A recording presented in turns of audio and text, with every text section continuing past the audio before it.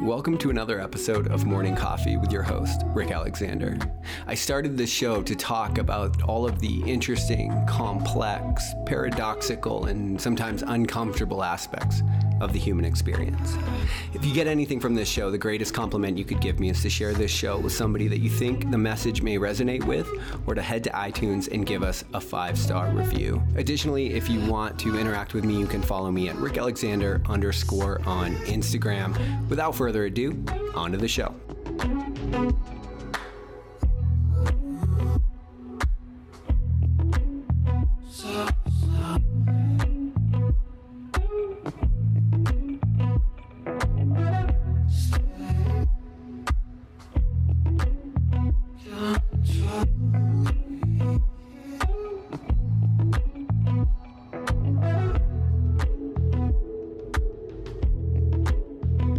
Hey everyone, happy Tuesday. Welcome back to the MCP. I've noticed in the last couple of months that a certain theme has been building in my work. Maybe it's even been longer than the last couple of months, but it's become really important to me, something I've really wanted to vocalize. I think what I'm doing is I'm asking a question here. It's something like this. How do we go into the modern world, right? With all of its confusion, all of the technological advances, all of the pressures of who we're supposed to be, and those are external and internal, right? Society, family present pressure on us of who we're supposed to be. At the same time, we put pressure on ourselves for what we're going to do here because we have a very short time and we want to actually feel like our life and our presence actually mattered, and so there's internal pressure. And then, of course, we've got this really confusing and changing political climate. How do we step into the modern world without abandoning our essence, ourselves, our true selves, our soul, however you prefer to categorize the version of you that is far deeper than all of the external evolutions that you've gone through? And so today I have a series of questions that hopefully will help you figure that out a little better. And of course, a lot of the work that I've done, especially I got really interested in psychology originally to make sense of my own inner world that felt very confusing and hard to make sense of.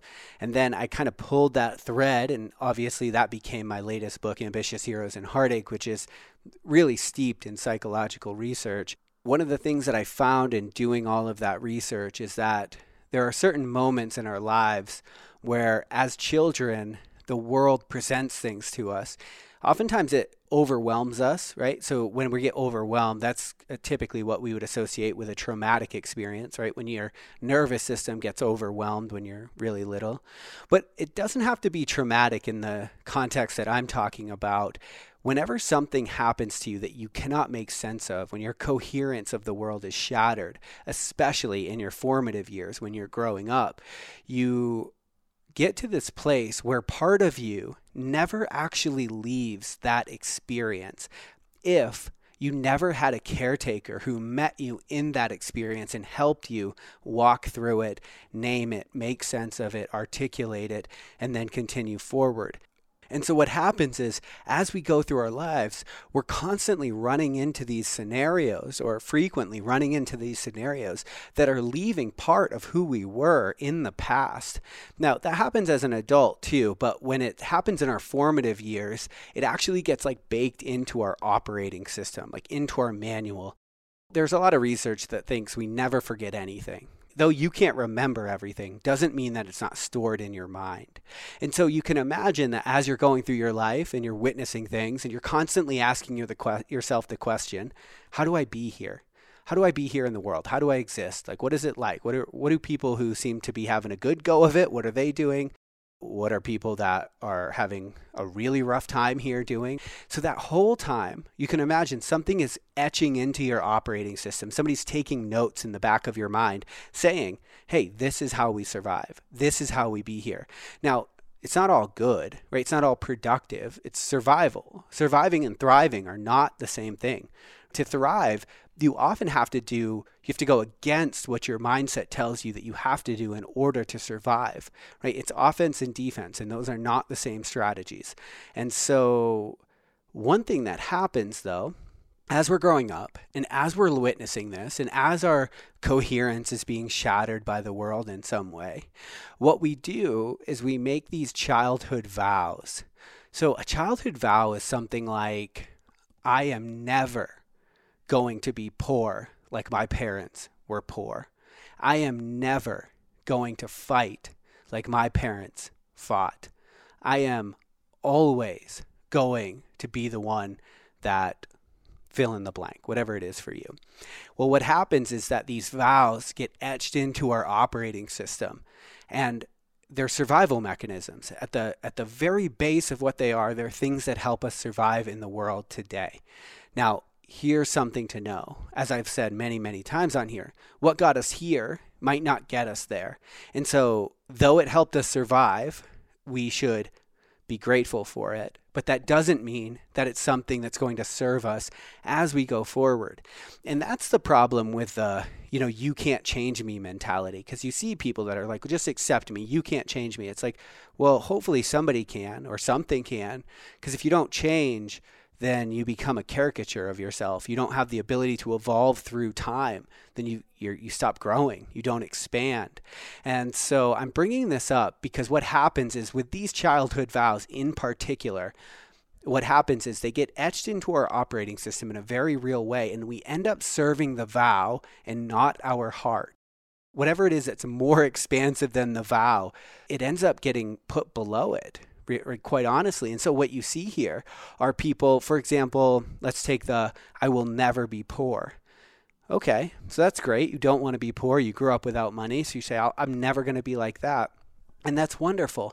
But you might find that there's a time in your life where the focus shouldn't be making money. The focus should be growth, or the focus should be love, or the focus should be being a really good dad or a really good mom.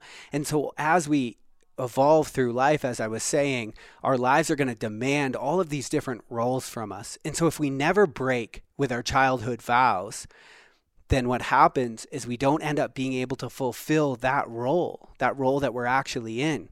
And then we cause suffering to other people, which invariably causes suffering to us, because you don't get to cause suffering to other people without causing your own pain. And so what we have to do is we have to go back through our childhood vows, and we've got to figure out, was this vow serving me or not? Is it serving me now or not? Now, what happens oftentimes is as we grow, we become, let's say, enlightened is a word that way too many people use, but I'm going to use the word relative, not enlightenment. But you can imagine that you get enlightened to a new way of being in the world, which means you see a new way of being in the world. You're like, okay, I see that I've been selfish or something along those lines. Well, what happens sometimes is when that happens, when we decide that we want to expand or we want to evolve in life, we end up leaving the old self behind. When we do that, we end up becoming fragmented because we've got to own all that we are. I know I say this a lot, but transcendence must include always. And so what we have to do is we've got to figure out what our childhood vows are. So if you're somebody with a journaling practice, then I would recommend trying to journal about these, because sometimes when you're starting to write them down, you'll really figure out what they are. And so think back to when you were a kid, like think back to the world that you were witnessing, and that will give you a sense of what your inner world was like. And then try to figure out, what are the things that I vowed when I was a child that might be keeping me from a full expression of who I'm here to be now?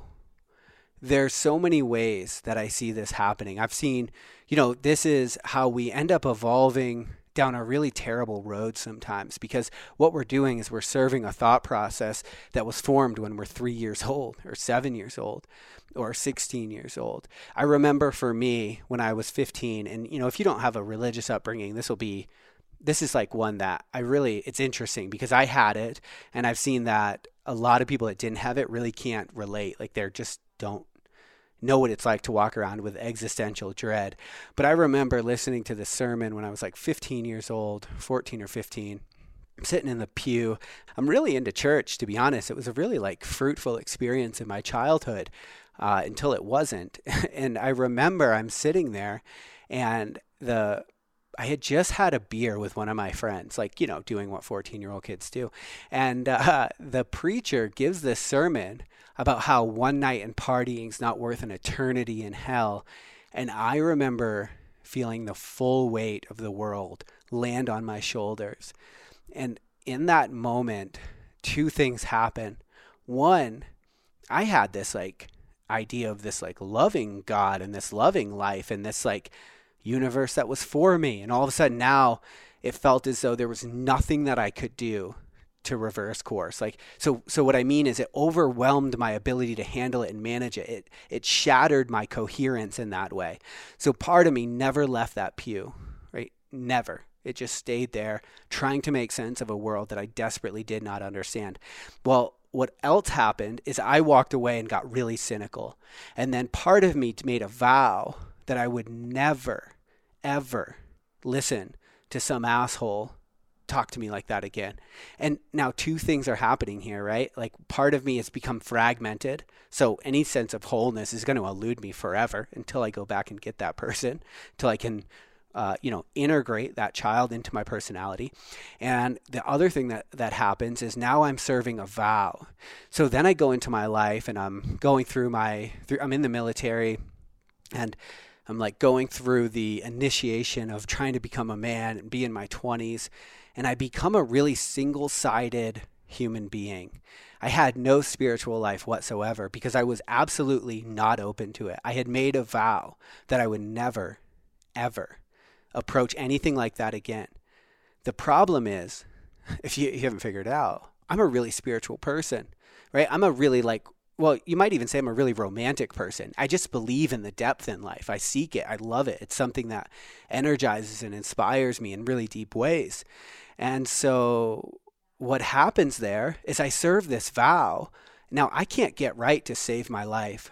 And the reason I can't is because I'm serving a vow that's keeping me from my own depth. The problem wasn't that I shouldn't have a spiritual life. The problem is it was presented to me in a way that really shattered my sense of coherence. And so I had to put the vow down, right? I had to learn to serve something bigger than that vow if I ever wanted to walk back toward wholeness. And I would say that's kind of my current walk right now. And so where in your life has that same situation arose? Where are you serving something that's keeping you small or keeping you fragmented or keeping you one-sided simply because it's how you learn to survive in the world? The truth is you can do better. You could learn to thrive, but those are very different mindsets, and you might have to serve something bigger than the vows that have kept you safe your whole life, unfortunately. As you've just heard, that's been the experience in my life. Anyway, I love you guys. I hope you have an amazing day. We'll talk later on Morning Coffee.